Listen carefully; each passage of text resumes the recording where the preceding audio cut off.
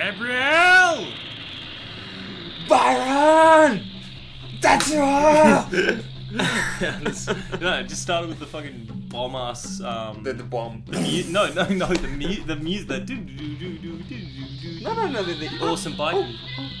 It's the same piece. No, the one that is in the bed. And he is Oh no, that's so creepy. That's so creepy. Oh my god, that's an amazing bit of music. This is welcome everyone to a new thing we're trying. Yes. This is something we said from the very start. We were going to do. We were going to do, but we didn't. So we had. There was an idea. That we would do a bi-monthly or monthly recommendation for our audience, and each month it will be either myself or Gabe recommending a movie that ideally the other person has never seen. Yeah. And Gabe, do you want to tell me what you showed me? So we had a bit of a very nice. I know the term, but very nice. Very nice. Yeah, it's Borat 2.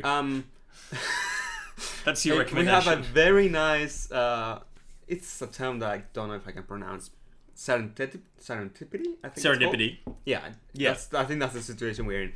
Where I actually wanted to do for the podcast, I wanted to do the film Trick or Treat. Yeah, because you've been watching a lot of horror movies. It's October. It's Halloween. It's Halloween. Right? So Trick or Treat is a great example of a Halloween movie. Absolutely. We watched it. It was fun. Then we thought, we have nothing to say about it. It's good. It's really good. Trick or Treat's a really good movie. And then you and I just the other day, we both for the first time watched American Werewolf in London. Which is awesome Halloween movie. It's a great horror movie. And you showed me the first half of Tremors, great movie. Yeah. But so a lot of great horror stuff going on. We watched a lot of really good horror stuff. But at the same time, like the day before we watched Trick or Treat, or like a couple of days after, something like that, we actually bought tickets to go and see a 4K restoration of Akira. Yeah, which I have never seen. You had never seen, and you've wanted to show me for a long time. Yeah, and I thought, you know what? I'm just gonna do that for the recommendations. Yeah, because we're gonna go and watch it already. So I'm like, yeah, that'd be a great recommendation. Absolutely, and you've, I think, pretty much since we've known each other, you've been astounded that I haven't watched Akira, and honestly, I personally feel very, depressed that I had waited this long in my life to watch this movie, because I'm a huge fan of Japanese animation and adult animation in particular. It's actually considered to be more of a cult classic than than like a huge blockbuster. Yeah, if you haven't seen it, it's weird. Was it successful when it was first released? It was. Yeah, it was. Like critically, I know it was. Successful. Right, in Japan alone, and then in America, it made 45 million.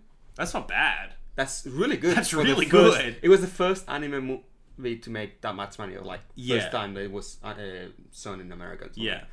So, I know that it is often credited really as successful, but it was even more successful on VHS sales. Oh, because of then, course.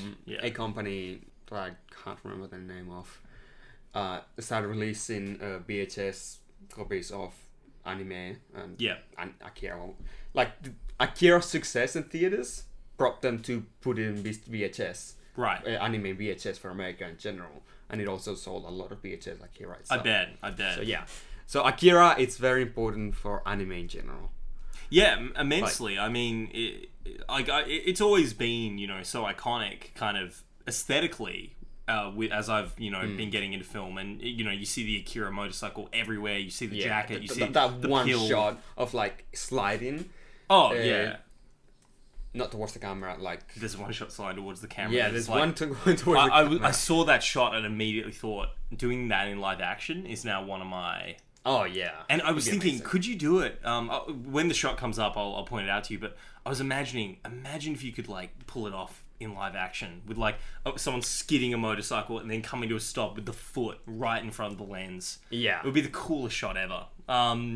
It's like so we saw it in an amazing way to see it. We saw it at the Hayden Orpheum over the weekend, and it was a 4K restoration, like Gabe said. Madman Entertainment has actually just been releasing it in how many theaters in Sydney? Like every theater I looked at, it's playing it. It's very impressive. It's amazing. Yeah, it's really cool, partially because that's the shot where Tetsuo just slides to a halt. Not that's Canada. Canada. Canada. Fucking Canada. Canada. Oh, yeah, blame Canada. Blame Canada.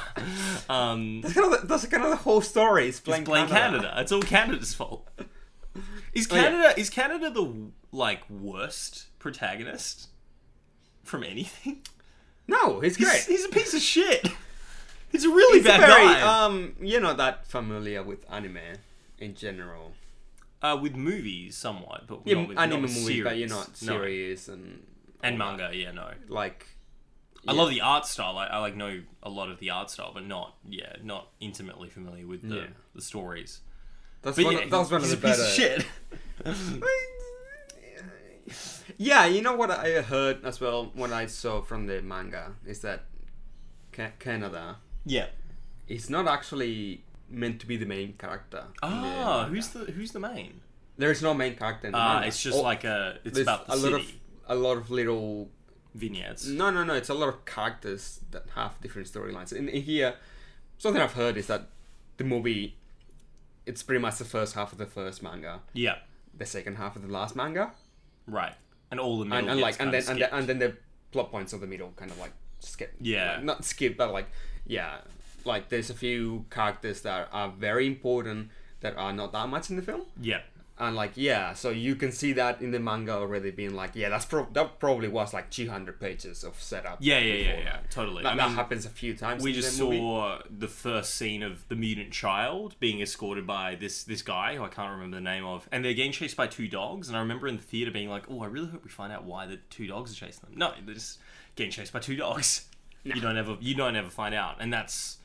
I mean, watching this film though for the first time on probably the most incredible theater to watch it. The Hayden Orpheum's a great theater. I really love it. Do explain your experience on that. On your So it was the Hayden Orpheum where we saw Never Look Away, and I saw it's a great screen to watch. Great screen. Things in. Yeah, and they're really comfortable seats. There's really good spacing between people. It was a really awesome place to see it. And the movie just, opens with the 88 nuclear destruction of Tokyo. Not nuclear. Oh, yeah, of course. Yeah. It opens with the destruction of Tokyo, and then we jump to the year 2019, and you get the bright red, bold font Akira with that giant drum hit. And then you're into, Neo Tokyo. And I have to say, the first 20 minutes of this movie might just be the greatest thing I've ever watched. It is. I felt like I was, back in the 80s watching Tron for the first time. Seriously, it was like nothing I'd ever really seen or experienced. Even though, the movie is now 88. 40 years old? Yeah. Almost 40 years old. It feels so modern. Yeah. It feels remarkable. It's like watching Blade Runner now, where it not almost 40, fuck. 32 years old. 32 years old. Yeah. I'm bad at math, but it felt just remarkable to watch it. It felt really, really good. It's not something that it hasn't aged that much. Well, it's got its own aesthetic, and that's the great thing about watching things like this and heavy metal and you can really excuse its own aesthetic by in the War of Akira, there's been a nuclear war. Yes. So it's not meant to represent reality that much. It's 2019. 2019 doesn't look like that. 2020 does look like that. But but you watch Beverly Hills Cop and it's so obviously set in the 80s. It's so obviously set in the early 80s. But what I mean is that something like Back to the Future. 2015 is they didn't get anything right. But in these, it's excused. It's excused because there was no. But in Back to the Future, it's their universe as well. And they very clearly say, it's that timeline of fucking, and Marty and Doc unintentionally fucking cause it so that everything goes wrong, and they ruin the 2015 we could have had. Where oh my god, hoverboards instead of Facebook. Instead of fucking Arab Spring, I don't know. My first time watching it, I actually watched it on film. Wow. Yeah. Oh yeah, you watched it a couple of years ago for the first time. I saw it 2017. Right, yeah. Yeah, Aaron from our class went with you. Afters. No, she was there. Oh, sweet. I was like, oh wow.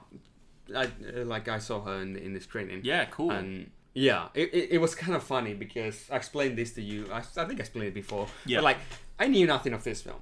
I knew images. Yes. And I knew it was weird and fucked up, and yeah, I knew some of the themes. So when the movie started, my first time watching it, there was no sound. Oh no. And then the image broke. You mean the image broke and came back. Right. And then there suddenly, kind of like a bug in the sound came in. And I was like, wow, this is like amazing filmmaking. I can't believe like this is so like meta. Restrained. It was so meta. It was like, oh, this is like amazing. It's like, no, that wasn't this, that was just a glitch from the start of the film. It was like, oh, okay. But yeah. Yeah. Yeah, what a like great sounding film. Like we're going to talk about the visuals, and I mean, you could write it. Many people have written dissertations on the visuals of this film, and everybody has stolen from this film for obvious reasons. Oh my god, yeah. Like, watching this film is like, oh, look, Final Fantasy VII is not that original. Oh, look, Blade Runner is not that original. Blade Runner's before this. Yeah, wait, what? Blade Runner, I believe, is 82, I want to say. Oh. It's right after Alien is Blade Runner, and Alien 79, right? No. Blade Runner is definitely before this. Blade Runner's, like what I saw today in a video. Yes. Is that Blade Runner... Yeah, it's 82. Yeah, the Blade Runner used neon lights. Yes. Because neon lights were really used on... Tokyo, of course. And Blade Runner is inspired by Tokyo. Yeah, absolutely. But the thing that's interesting about Blade Runner is this and Blade Runner are set in the same year, 2019, which I think is very clearly a nod to Blade Runner in this film. Yeah. No, well, or no, you know what? No, the 2019 thing is just for the Tokyo Olympics.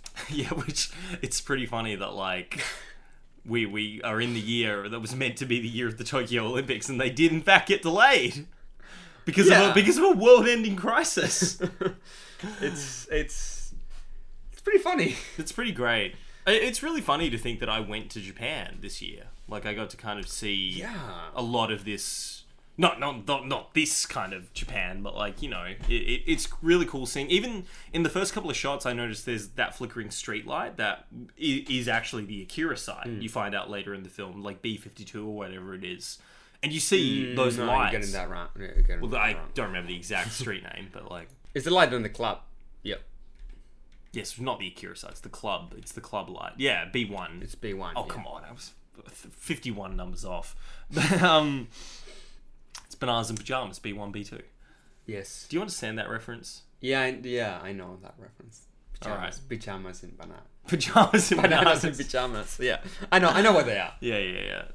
But you didn't grow up with them, right? No, I did grow up with them. Fuck yeah. I had some VHS of them. I can't wait for the gritty reboot of Bananas and Pajamas. I think I've seen that image of like. The first banana is like he has the second banana and his arms, he's dead. It's no! The the teddy bears kill him? It's like stray dogs with the fucking teddy bears breaking into the banana's house. Love it. I've completely lost my train of thought. Yeah, the sound of the score. Do you know who did the score for the film? I'll search up cast crew. Because I'm not going to remember everyone's names from one watch, so I'm going to have to. I didn't even remember the director's name when I've Katsuhiro Otomo. I heard it like 50 times. Also, of course, I need to just double check. Yeah, he of course directed Steam Boy, which is a movie I've seen. Yeah, I haven't. Yeah, Steam Boy's good. Steam Boy's really good. It's like a Victorian. Is that good at this? No, fuck no. Are you kidding? Of course not. I mean, it has Patrick Stewart and Alfred Molina for the English sub, which is pretty I'm gonna watch an anime in English? Yeah, because Patrick Stewart and Alfred Molina do the English dub. So yeah, and I think Kieran Hines is like the other bad guy. It's like a fucking amazing cast. And yeah, he did Memories, which I've seen, which is a really, really awesome like anthology of anime stories. What else is like? Let me I know it's so obvious, but like. And I'm pretty certain that he created or was part of the team behind Astro Boy. I'm like very... Astro Boy, no. I'm fairly certain he was involved in some way. I was going to read his biography just to check. He did something with JoJo's Bizarre Adventure, the 90s one. Oh, interesting. Yeah, this guy has done a lot of iconic stuff. Yeah, he's one of the more famous Japanese anime directors. I gotta watch Fist of the North Star. That sounds good. That sounds really cool. That's what inspired. I think it's the same creator as JoJo's Bizarre Adventure, but I'm pretty sure that the guy that did. Oh, you said JoJo's Bizarre Adventure. Yeah, right. I'm just seeing in music department. Because the Fist of the North Star, it's kind of like the same era as Akira. It's kind of like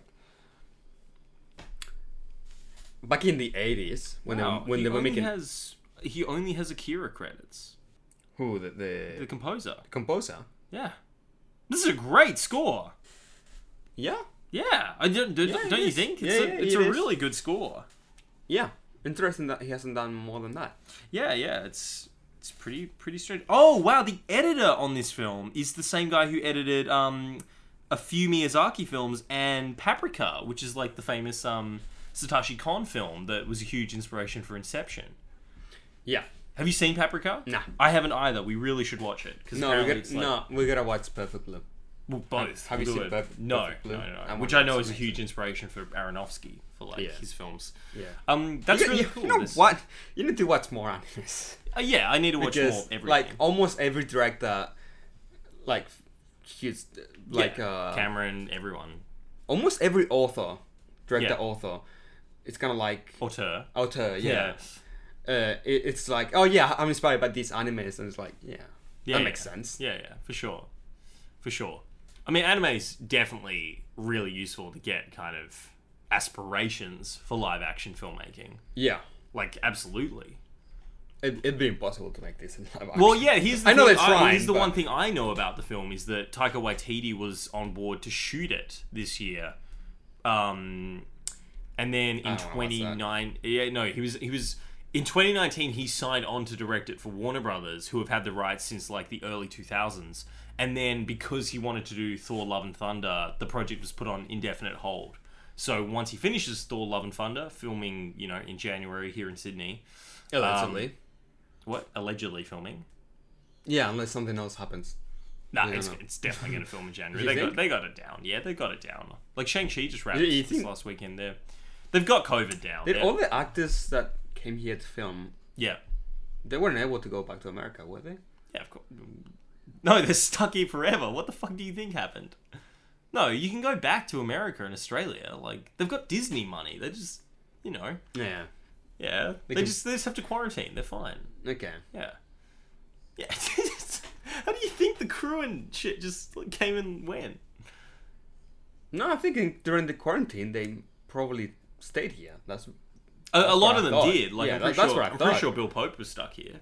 Yeah. But like Chris, not everyone. Chris Cowan definitely went back to the US and then came back. Okay. Yeah, he and he had to do the 2-week quarantine. And he'll probably have to quarantine on the way back. But yeah, it's like, there's systems they've figured out for it. But anyway, live action Akira, watching the film seems like a really, really strange choice for a movie to adapt. I know it's successful and I know it's like iconic. But to be honest, classic. But it's a classic, but like I really don't see the point. Don't see the point. It's just like, what are you gonna? How are you gonna make it better? And failing that, how are you gonna make it? Yeah, how are you gonna make? Because the aesthetic of the film and the animation, is kind of what you watch it for. It's not even if the themes are also very, interesting. The story is like great. It's like a fun, adventure caper. Fun. It's like, guy gets taken by the government, experimented on, his friends go to save him. That's like the whole story, and then, friend loses power. It's a big oversimplification, but like it's not fucking War and Peace, right? It's like a very small story. When you look at it kind of on terms of what happens, and then it's presented on this fucking bombastic scale. Yeah, I do think you could adapt the story in a way. Oh, definitely. But I don't think if they're gonna do Akira live action, they shouldn't just recreate it. No, they can't. They literally can't. Yeah, you suggest. I don't think you can do that. Maybe they should try to follow more the manga and do multiple films, because you couldn't do. I'm sure they've thought about that. Yeah. Yeah. The other thing is, like, as much as I think this film is fucking fantastic, it's kind of a weird story to kind of tell now. What do you mean by that? Like now. I don't know. This is sort of pre the obsession with apocalyptic futures. And now there is so much kind of out there about apocalypse settings that the thing that's special about Akira for me in terms of apocalyptic settings is it's really fucking beautiful. Like, it's a really... Like, even though Neo Tokyo is destroyed and, like, chaotic, it feels like a really beautiful city. Like, it's a city... Like, Cyberpunk obviously has pulled so much from it, and I can't wait to play that game. And, like... oh my god. I would love to, Akira like... DLC. I would love... Well, you know, the bike is definitely going to be in the game. 100%. Oh, yeah. But I'm thinking that there's a DLC that the explosion happens somewhere in the city. Oh, yeah. And, like, everything else is destroyed. You have to fight, like, a giant Tetsuo boss. You have to fight Superman, yeah. That'd be great. Yeah, I just think that if you're going to do Neo Tokyo today, it's very different from... It should be completely different to the 80s idea of what a destroyed Tokyo looks like. Yeah, that's right. And I don't know. That's a good point. That's a way that you could adapt it. Yeah. So if this Neo Tokyo, it's kind of like a capsule of what Tokyo was like. Yes. With advanced technology. Yeah, the vision of it in the 80s. Right? You should do that now. You should take Tokyo today. Yes. And see your vision of it in 30 years. Yeah, completely. That right. If they adapted Akira into, live action, is that they shouldn't just do the same visuals. They should do. Oh fuck! They should completely do their own thing. Yeah, it needs to be as visually distinctive, but tell a thematically similar story. The problem with that is that if they do that, people would say, "Oh, what's the point of making an Akira film?" I don't know, because like the only thing that's even comparable that we've had in the last couple of years is Ghost in the Shell, and in my opinion, Ghost in the Shell completely fails to visually match the themes of Ghost in the Shell. That's my biggest criticism of that film, is that the film is really fucking pretty, and the vision of it's Tokyo and Ghost in the Shell, isn't it? Sure. It's a city. The city looks really fucking pretty and bright and colourful, and that's a problem. Because Ghost in the Shell, the city isn't meant to look fucking nice. The city is meant to be a grid. The city is meant to be like a place that people inhabit. And one of the things that I've talked about him a lot on this podcast, but one of the things that Nerdwriter so brilliantly pointed out in his video is so much of the anime of Ghost in the Shell is people's perspectives at street level. Whereas in the American version, you get like these really complicated shots flying through buildings. That's like, the Schumacher Batman and Robins, where you got these really, these crazy angles that a human couldn't never see. And so much of what makes the anime amazing is how just it sounds like a criticism, but how flat you're presenting this future city. And I really, really respect that about it. Okay. You know what I think is the closest thing we've had to an Akira-esque aesthetic in a modern blockbuster film is Pacific Rim. Specifically, the Hong Kong stuff. Just trying to think. Okay, the Hong Kong stuff, kind of looks like that. Yeah. Yeah, it's not as, developed as Akira. No, but like, it's not as developed, but I can see that. But nothing's as so developed get Guillermo to do it. Oh. He'd love to do the final scene of it. Yeah, oh my god, could you imagine? Get Guillermo to do the last film. Get Guillermo to ghost direct the final scene, yeah. Yeah. I would have loved to have seen, like, if he hadn't killed those kids, fucking, just because we watched American Werewolf the other day, I would have loved to have seen, how can I forget his bloody name? John Landis. Max is his son. John Landis, doing, like, an 80s grungy R-rated adaptation for the US of Akira using practical effects.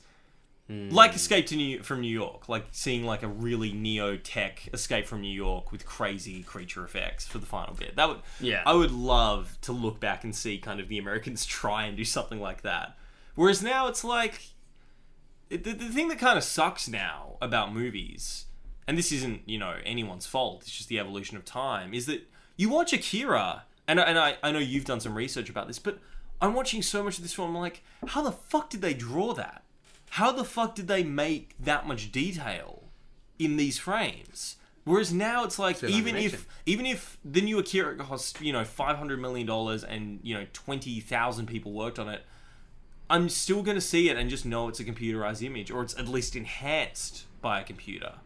And as amazing as everything... Like, I say that, but also watching Blade Runner 2049 felt so different to watching every other feature film. It really depends. It depends on the story. It's like... Well, no, it depends on the filmmakers and how much effort they're going to put in to make it look better than... Well, it's both. It's like the craftsmanship put into it, and it's the story that, like, is motivating those places. You know what? A CG backdrop... Yeah. Some CG backdrops do have the effort that something like this has. Yeah. It's for us, our eyes still see them as fake. Yes. But with animation, because it's all animated... Yeah. Right. You're completely right about it. Like, Brazil is a great film to talk about because it's from the 80s. It's from the same era. And obviously, I believe... Brazil's 84. And I think this film was quite influenced by Brazil in some of its choices. Some of them. Like, in terms of the way that some of the future stuff looks. I really think now, when you watch Brazil... You can see some of the matte paintings. You can see some of the miniatures. You can see some of the tackiness of the backdrops. But it creates its own reality so holistically that you almost accept it as just part of the fucking world. Like when we watch Star Wars now, like old Star Wars. You see those miniatures and everything, and you see the suits, and you see like the guy in the Satan mask. But it's like, yeah, that's part of Star Wars. That's just the fucking world they've created. You know what? Star Wars is kind of like, I don't even... See a mistake? I don't even... Yeah... Whereas you're so enthralled in it. You're like, yeah. Well, it's the same when, like you said, with watching the animation, where like some of it isn't as detailed as like the most modern Miyazaki films, the Satoshi Weathering with You. Yeah, I know. Makoto Shinkai. It's not like watching the most beautifully animated 3D camera moving anime of today, but you totally accept it all as part of Akira. Yes. And so that's the challenge, is if you're going to make this film now, you need to, from the first shot, make us believe that we're watching Akira from this visionary in this story. You know what? Which 2049, I think, pulled off. The one show that actually made me think that CG is there now. Mandalorian? It's Mandalorian. Of course. And which Taika Waititi directed the best episode of. Yeah. Can't remember which one he did. Finale. The finale. Yeah, not like that technology applied to Akira would be incredible. Yeah, Mandalorian is the first time in recent times I'm like, I can't really tell. Yeah, shot by shot, which one I can't is the tell CG which one and which one's and real. which one is the real one. Yeah, 1,000,000%. Right? It's a huge threshold in visual effects work that is going to be now in everything. Good. Not just because it's good, but because of COVID, it is literally going to be used on everything. Oh yeah. Like Thor Love and Thunder, they're building stages for it. You told me that Batman is going to utilize that technology now.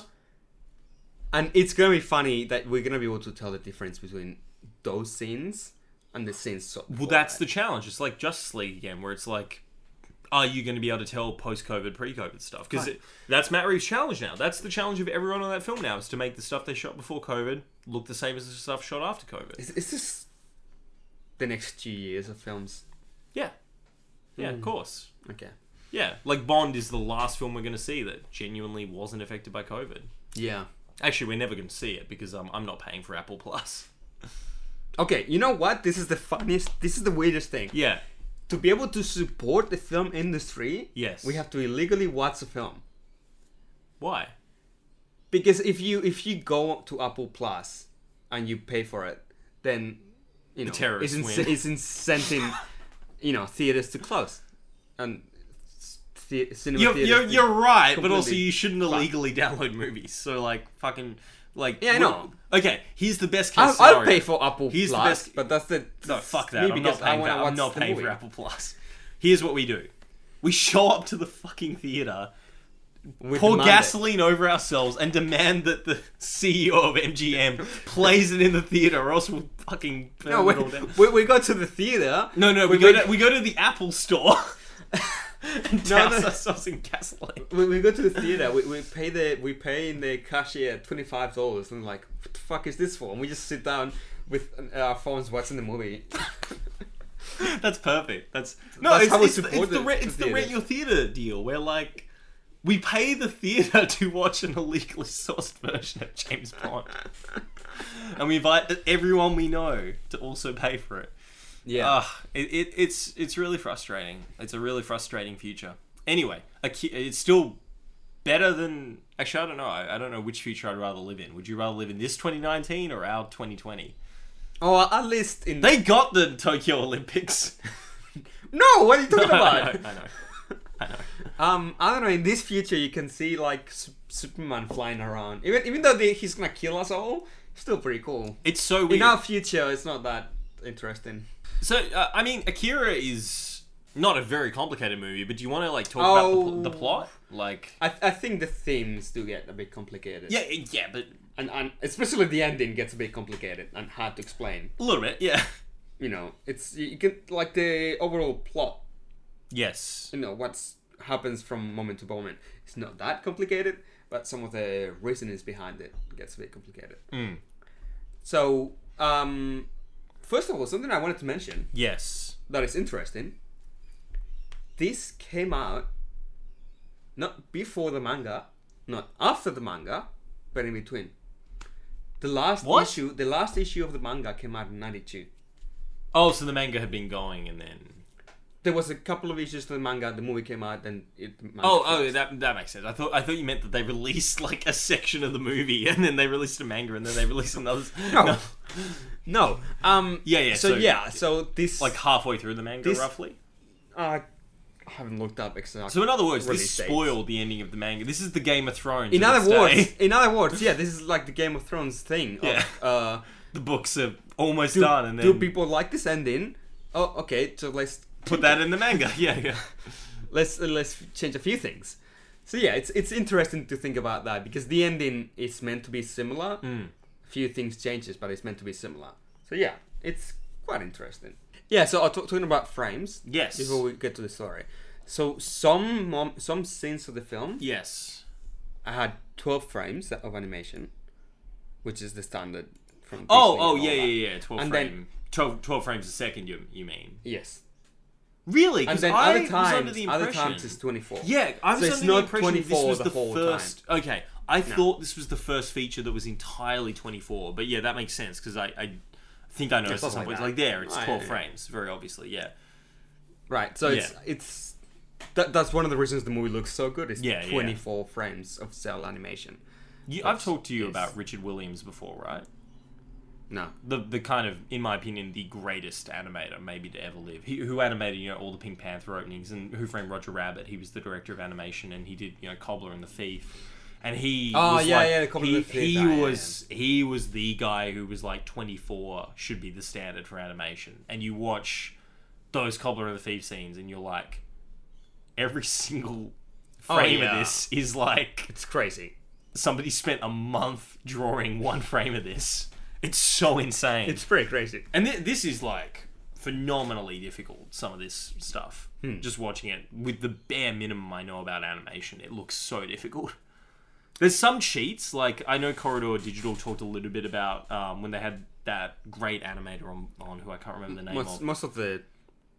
There's a lot of times that background is cheated. Yeah, that's what I was going to say, is like, it's literally just, a couple of frames repeated, and when they're on the motorcycles, there's a lot of that. But there are also times where there's some really great complicated plates of different buildings and elements to give you depth, where you've got these great low-angle shots of the bikes. I mean, have motorcycles ever looked better than in this film?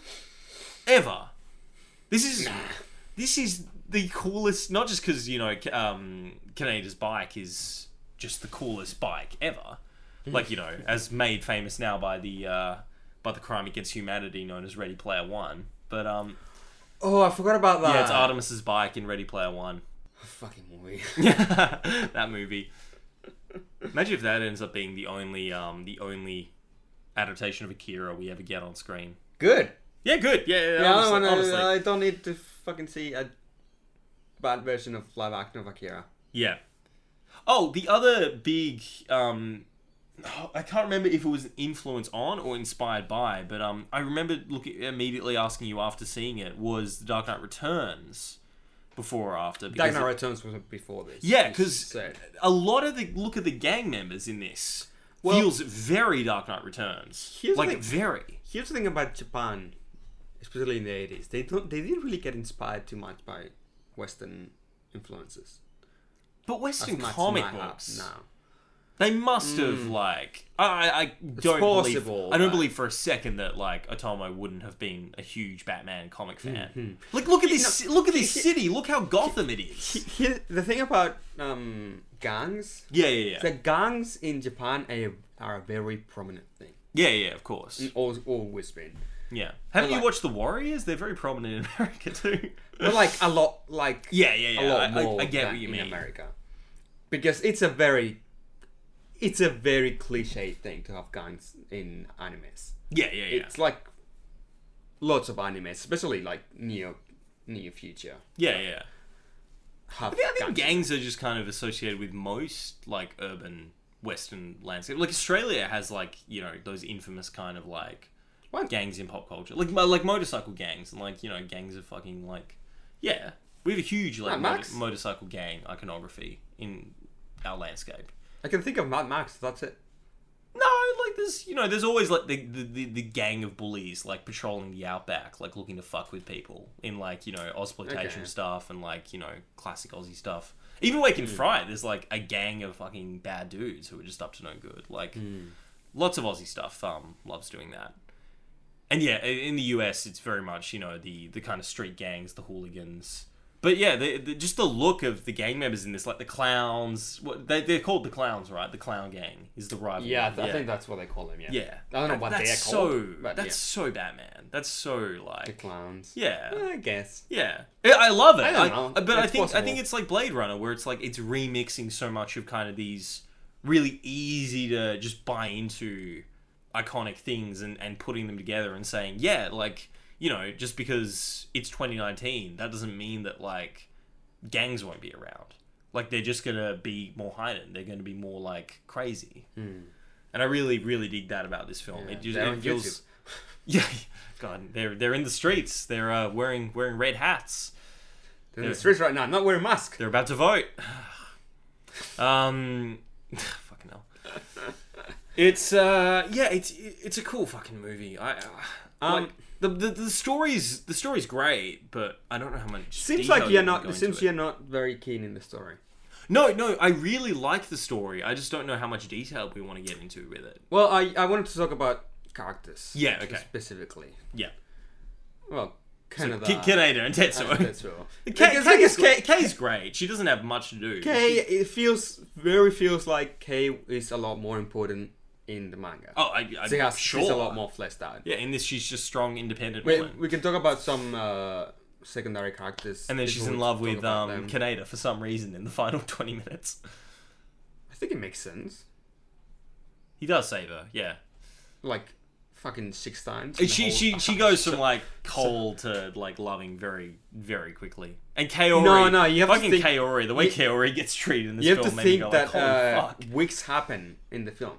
It's not one day. It's weeks. Yeah. I thought it was a week. No. They said it. They said weeks or a week or something. Right. Okay. Yeah. So it's actually quite a bit of time that happens in this film. Right. Okay. It's not just 2 days. It feels like it's just 3 days, but it's not. Yeah, that makes more sense. Okay. So I want to talk about we can talk about some scenes I kind of want to touch on. It's the scene with all the politicians. Oh, the round table. The round table. Yeah. And you can see how this society is completely dysfunctional. Fucked and it's dysfunctional. Great. I mean, the scene that's on screen right now actually is that I think is one of the standouts. Is where the gang, Tetsuo's gang, are just chilling out on a boardwalk, and this fucking bomb just goes off in the background, and it happens a few times in the film where it's kind of like in RoboCop, where all of it, it's. Life's there is or Total Recall, where life's going on, everything's going normal, and then a bomb just goes off, and there is it's a big society terrorism aspect into it. Yeah, for sure. Yeah. I mean, Tokyo, I think had just had that's the 90s. I'm trying to think. 90s. The sarin attack. I was thinking of the gas. Yeah. The Om Shinrikyo influenced my favorite anime, which is Evangelion. Oh, really? It's that's inspired by Om Shinrikyo. No. It influenced in a way of they were animated, they were gonna do the last 2 episodes. Then that happened, and they couldn't do the last 2 episodes properly. Oh, so it fucked up the production. It was a COVID interference rather than it was like a COVID interference style thing. Fucking Om Shinrikyo is one of the craziest things I've ever read about. Like that, especially that guy. He's just like. Have you seen what he looks like? No. He's like one of the craziest looking people I've ever seen. I think I did. I think I have. Yeah, he looks like Buddha crossed with Osama bin Laden. Yes. But Japanese. Yeah. A Japanese Osama bin Laden cosplaying as Buddha. Yeah. Fucking hell. It's weird. Yeah, Asahara. It's weird. It's such a weird looking guy. It's such a weird story. I didn't know much about it until I did some research on Evangelion. And then I saw that and I was like, what the? How come this is not a miniseries as famous as other terrorist attacks? It's really crazy, because they were like... Because everyone knows the Manson family. Yeah. Well, I guess because America... Well, and also they you know... If they ask in Japan, probably everyone knows about it, so... Well, yeah, the other thing is that I think America, for better or for worse, really embellishes their most famous killers in a way that Japan, I think, respectfully tries not to. Like, from what I know... Well, in Japan, they don't... I believe they don't show, like, you know, killers' faces on television, for example. If there's, like, a crime, they try and avoid, like, showing them as much in the media. That makes me think of the scene in Anchorman 2. Have you seen Anchorman 2? No, just the park scene. In Anchorman 2, when pretty much the main character creates the whole thing of American media getting obsessed crimes. Because it's his idea to follow a criminal, you know, like with a helicopter and stuff. It makes me think of that. How they exploit things that are happening in their society. Yeah. There's a great bit in this where like a news helicopter is being told to land in the final battle, and they're like, "Freedom of the press is under attack." and so many people in the theater laughed. That's almost the biggest laugh. It's a great line. It's a really good line. It was a good audience. People were really into it. There was one guy that was laughing at the dumbest things. It was like,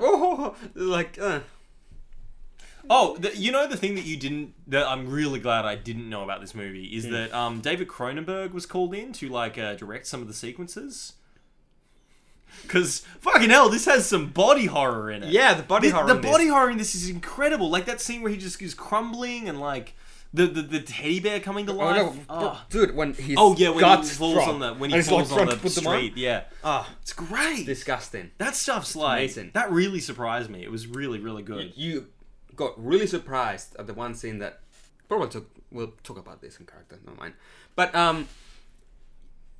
any like a few scenes, any other scenes you want to mention? No, what scene did I get surprised in? Like, just say it. Like, in the hallway he does this to the guy and he blows up. That was great. And all the blood goes everywhere in the hallway. He Dr. Manhattans them. You got really impressed by that. Yeah. There's one anime that I can't remember the name of, where someone just goes through doing like the ending is... It's a girl, right? You said? It's kind of like the scene in when Akira's trying to get to the kids. Yes. Not Akira, Tetsuo's trying to get to the kids. And there's a bunch of soldiers in front. And then he just goes through because you don't see what happens. But it's a setup just like that.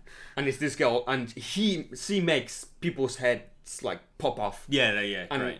Shit ton of blood and all that. And yeah. Can't remember the name of it. She boys them. Yeah. As soon as we got out of the theater, I don't know why this popped into my head, or popped out of my head. But I turned to you and said, "Do you think Josh Trank was a fan of Akira?" Because the finale of both of his films are fucking completely ripped off Akira. Like the ending of Chronicle is 1,000,000% the ending of Akira, and so is the ending of Fantastic Four. Not the ending of Fantastic Four. The final. Dr. They're on the Doom planet. is walking through the hallway. The facility. He's popping everyone's head. The ending. It's the final 20 minutes of the movie. You forgot about the blue laser. So quick. Oh yeah, the sky beam. Yeah. You forgot about the sky beam and when they have to fight together. There is technically a sky beam in this. Oh yeah, when it goes down, it doesn't go up. Oh, I broke new ground. That's kind of weird. He also, not just one. There's like dozens of them at one point, like destroying everything. That's great. I really like that. Yeah. Okay, let's get into characters. Okay. One character I kind of wanted to mention, which really feels like, once again, the manga really pushes him a lot more, is the politician that is helping the terrorist. Oh, you mean K's mentor? No. The guy that is with the money at the end. Money guy. The scumbag. Yeah. Yeah. Because at the start, he's helping the politicians. He's in like 2 scenes. Yeah, no, like this one dialogue scene that has with Ryu, which is the K's mentors. Right, where he's like saying something like, "Oh, he reminds me so much of he reminds me a lot of the mayor in Taking of Pelham 123, where he's just like so reluctant. Yeah, he's so scummy. And then there's this, and then I saw him again in the scene with all the politicians being idiots. I was like, oh, so he does work for the government, and he's trying to take it down. Yeah. And then it's revealed later that he's trying to get all the money. This theme's so great in this thing. Yeah, and you got that great shot of Ryu is Kei's mentor. Just Ryu walking with all the fucking money flying through the air. Something like that. Yeah. While the fat guy has a heart attack.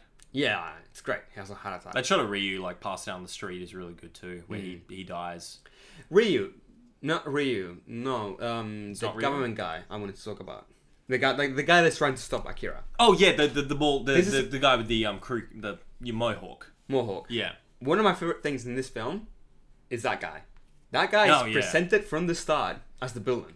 He's not. There's a few menacing shots of him. Yeah. Early on, like when he and the Doctor are clearly meant to be the antagonists. Well, the Doctor is the antagonist. Yeah, the Doctor's the fucking. The Doctor's the reason that everything. The Doctor happens. is a monster. So much. The Doctor's so evil. Yeah, he has all the traditional iconography of a villain. Like he's got these really clean, clear, like blocky shoulders. He's got a perfect mohawk. He's got a awful moustache, which is always what a villain has. He has this shot of like a gate opening and like. Yeah, he walks out like Darth Vader. The light slightly showing his face. Yeah. That's what I wanted. That's what I mean is that he's presented as the villain like that, like completely. Darth Vader, you just said. Yeah. Which is like, ooh. And there's like 2 or 3 shots like that. Very early on. Then you slowly realize that he's working with the kids. Yeah. He's like, one of the reasons Tetsuo goes bad, you're like, oh, this asshole, I can't believe he's such an asshole. And then you slowly realize, it's not like that, like, oh no, I'm actually a good guy. You slowly realize he's forced into a situation where like he's like, I need to stop this. I'm like really trying, and he's great. Like in the final battle, he's like trying everything, and you actually totally are on his side. You're like, fucking figure out some way to kill this guy. I completely. It's a really great bit of drama, and you're so right to point it out. Yeah, he's really interesting. You know who he kind of reminds me of?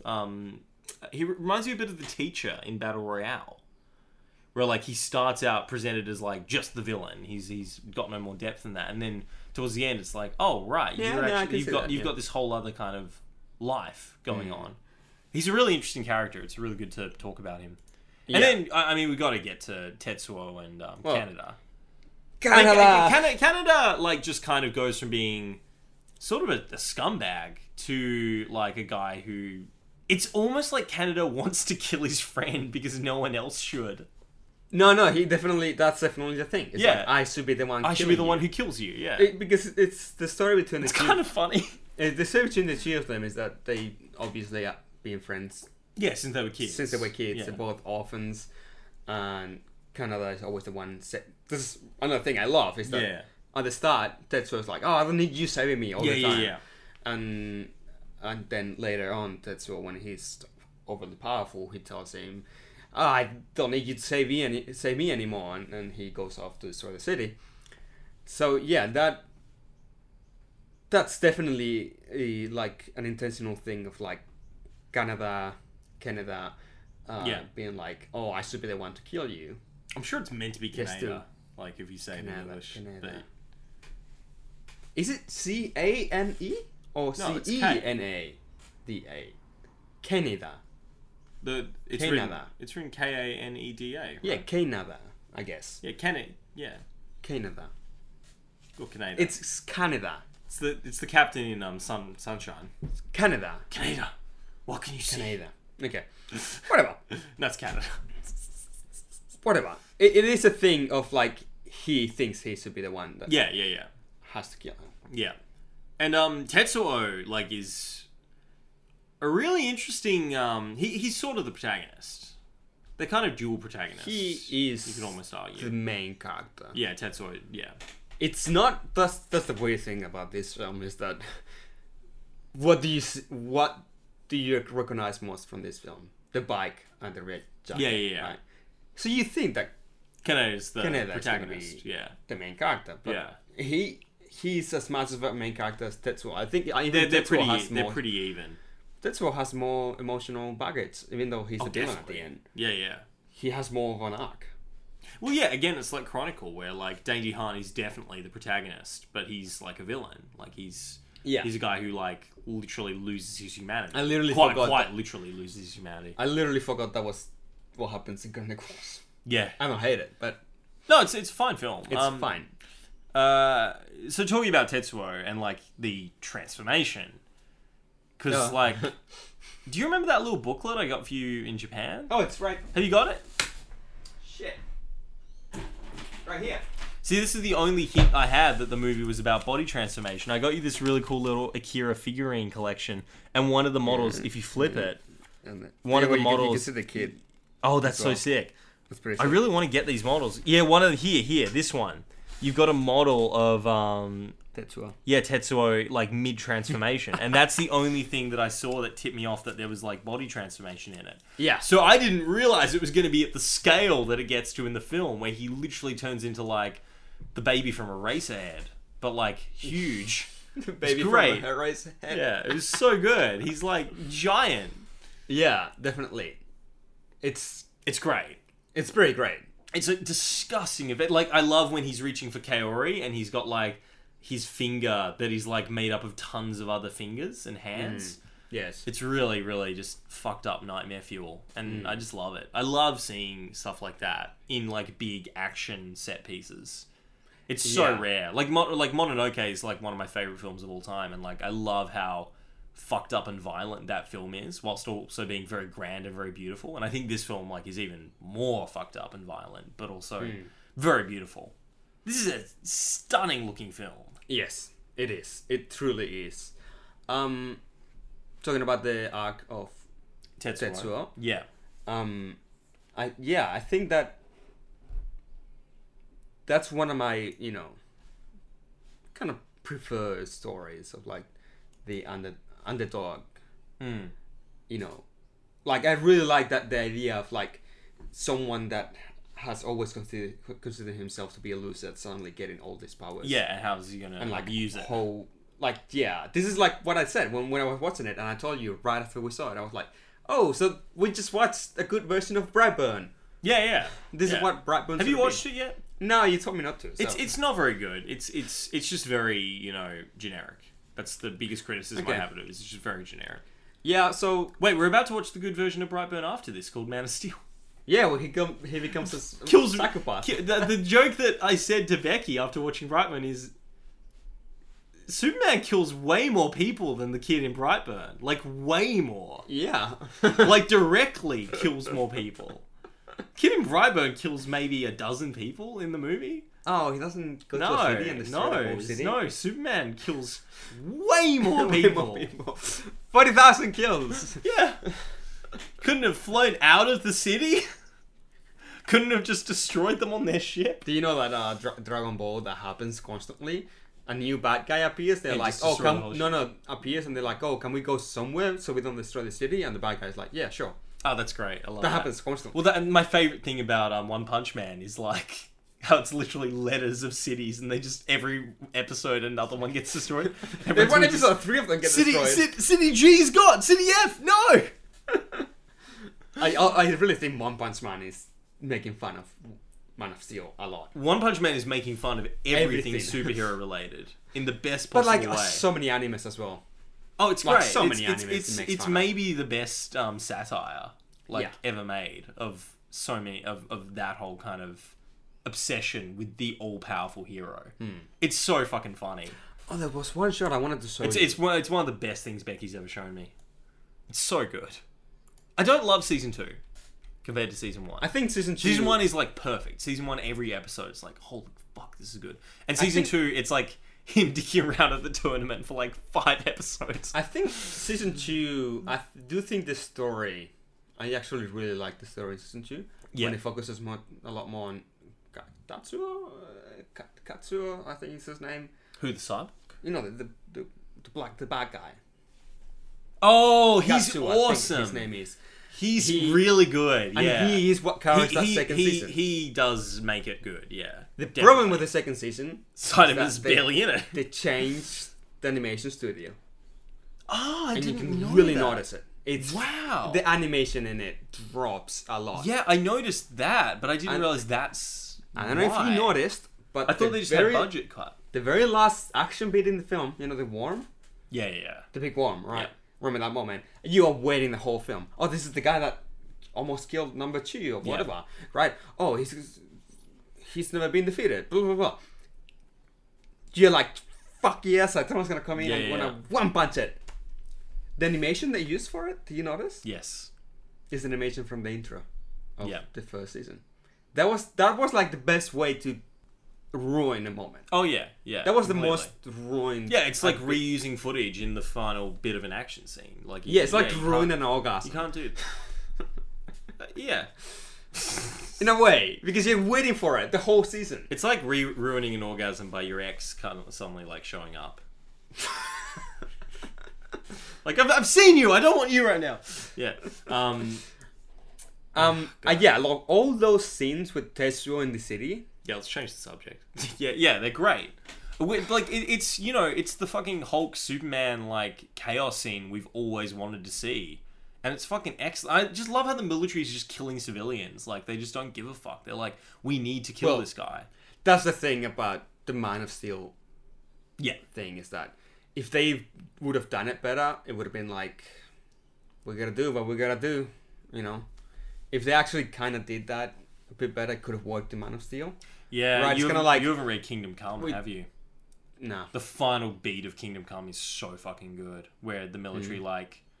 Do you want me to just spoil the ending? It's not that big a surprise. The military just decides superheroes have gotten too dangerous.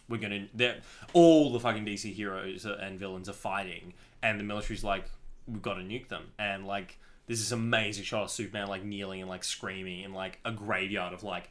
hundreds of heroes who have like been turned to fucking skeletons. It's great. It's an amazing graphic novel. It's one of my favorite graphic novels. Oh wait, it's DC. DC does a lot of one-offs. Yeah. It's like it's its own. It's like old Superman, Batman, everything. It's great. It's not a consistent universe like Marvel. It's maybe the only DC property I would ever consider like doing live action because it's just so perfect. I wouldn't change fucking anything. I would literally just animate it and get Alex Ross to paint 7 million paintings to fucking animate it. He's free, right? Yeah, sure. God damn, Alex Ross. I got to see some original Alex Ross art the only time I went to Comic-Con. It was like, fuck. I got to see the original like Justice League painting he did. That they ripped off for they adapted for the Justice League poster. And it's like it's so... Like his skill as a painter is like up there with, the Joel Reyes and like he's one of the best painters in the world, and he just happens to be doing superhero art. Wow. Yeah, he's incredible. He's one of the. How old is he?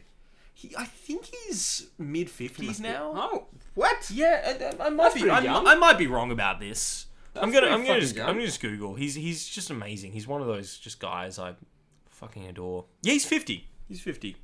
He's from Portland. That's cool. And yeah, all his art. I follow him on Instagram, and all his art is just so good.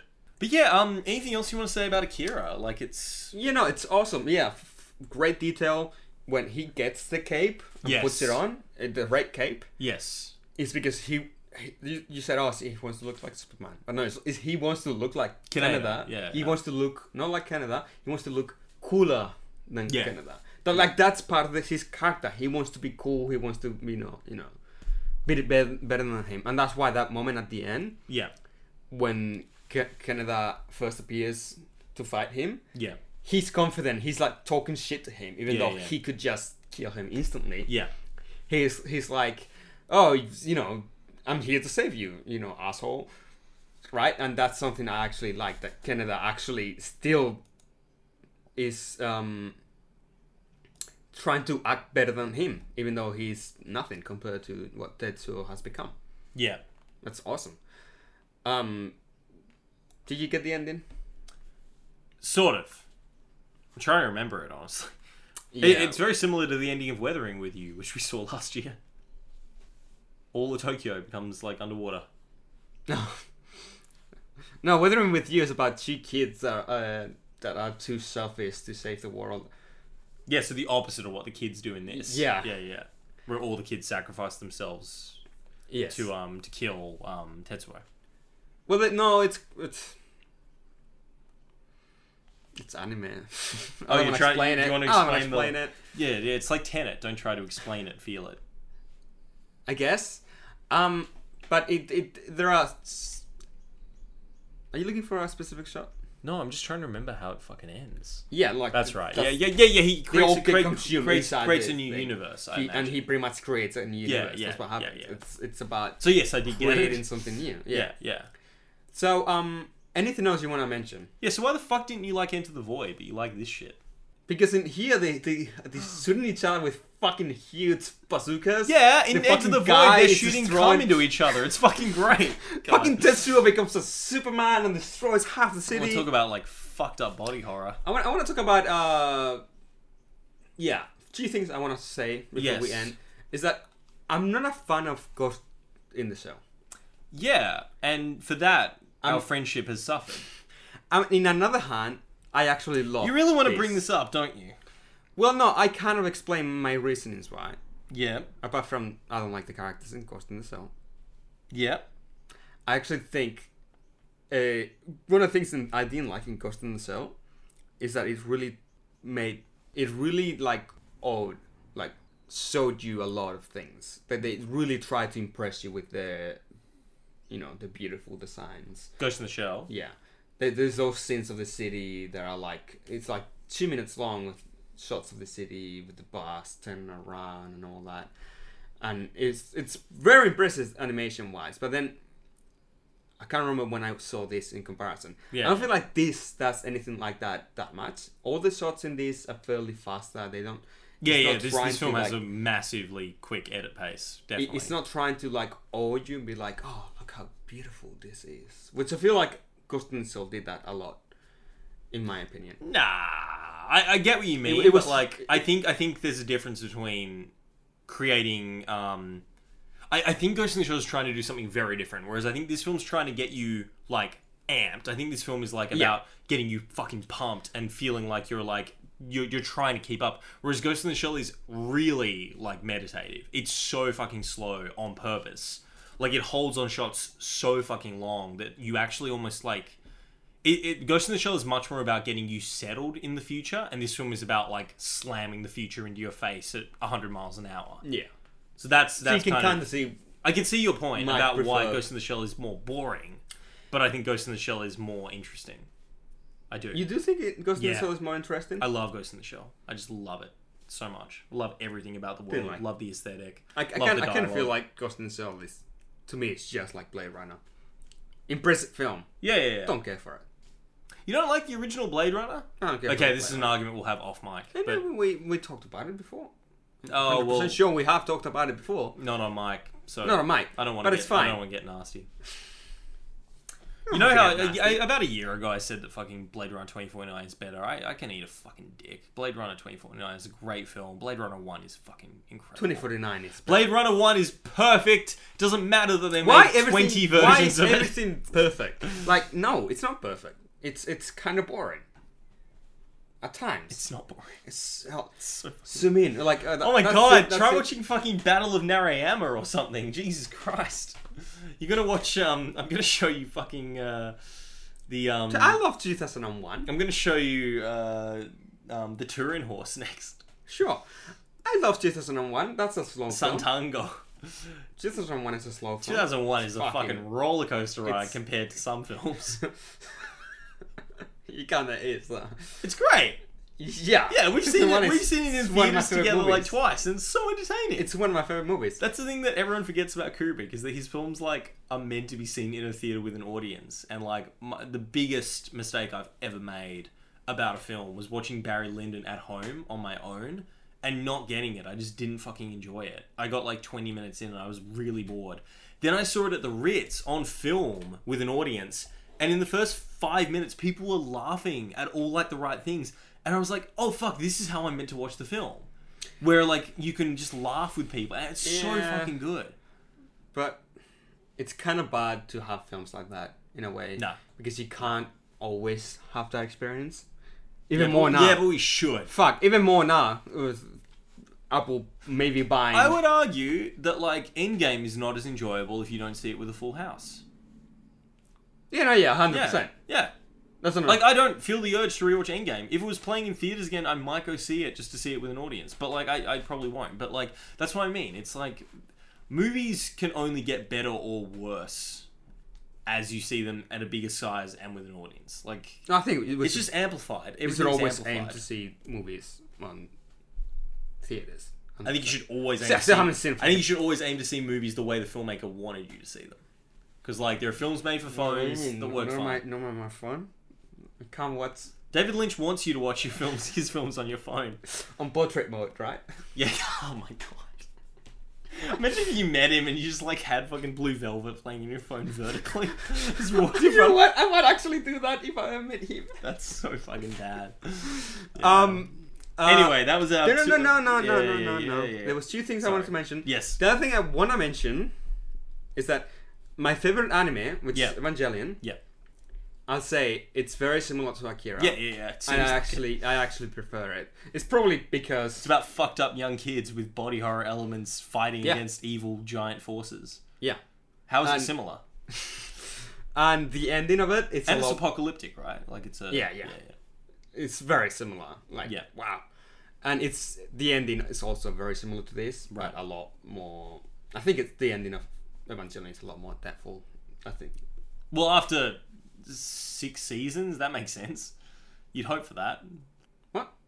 After all those episodes, you'd expect it to be like a more sophisticated ending. It's not that long. It's pretty short. Oh. Yeah. How many episodes are there? It's 24. Episodes? Yeah. Oh, why the fuck haven't I watched it? Jesus. Yeah, I know. The thing with Evangelion is that it's a lot more anime than this. I'm sure. You know what that means. I've seen the cube that bleeds. So yeah. No, a lot more anime than this. I mean, there's one scene where the main character he sees something in the bathroom. He comes out naked and it's like, oh, it's like this funny scene, and I'm like, yeah. If you don't like anime, he gets stuff like that. He gets the really pink cheeks in his eyes. Turn to spirals. Like stuff like if you don't like stuff like that, and Evangelion has a few things like that. So have you watched Kill the Kill? Yeah. Yeah, so good. It's great. Fucking hell.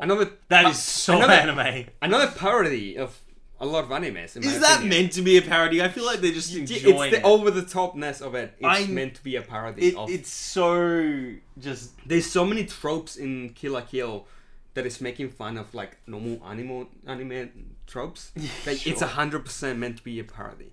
Those guys that did that... that studio... Yeah. Also did Gurren Lagann, the same people, not the same studio.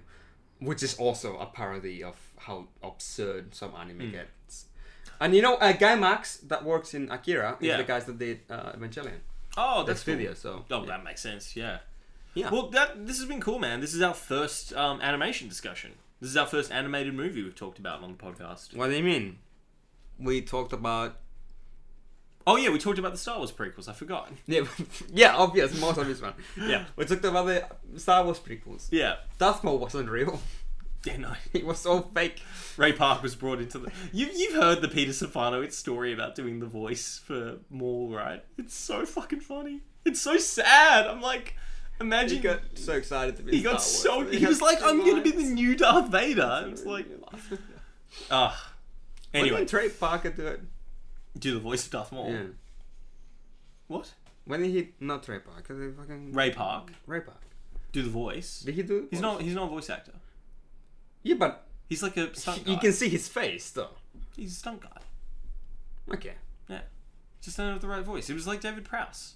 George learned from the first... speaks like this. I don't know what Ray Park probably has an awesome voice. Yeah. Not as good as Sam Witwer. Kenobi! Alright. Okay.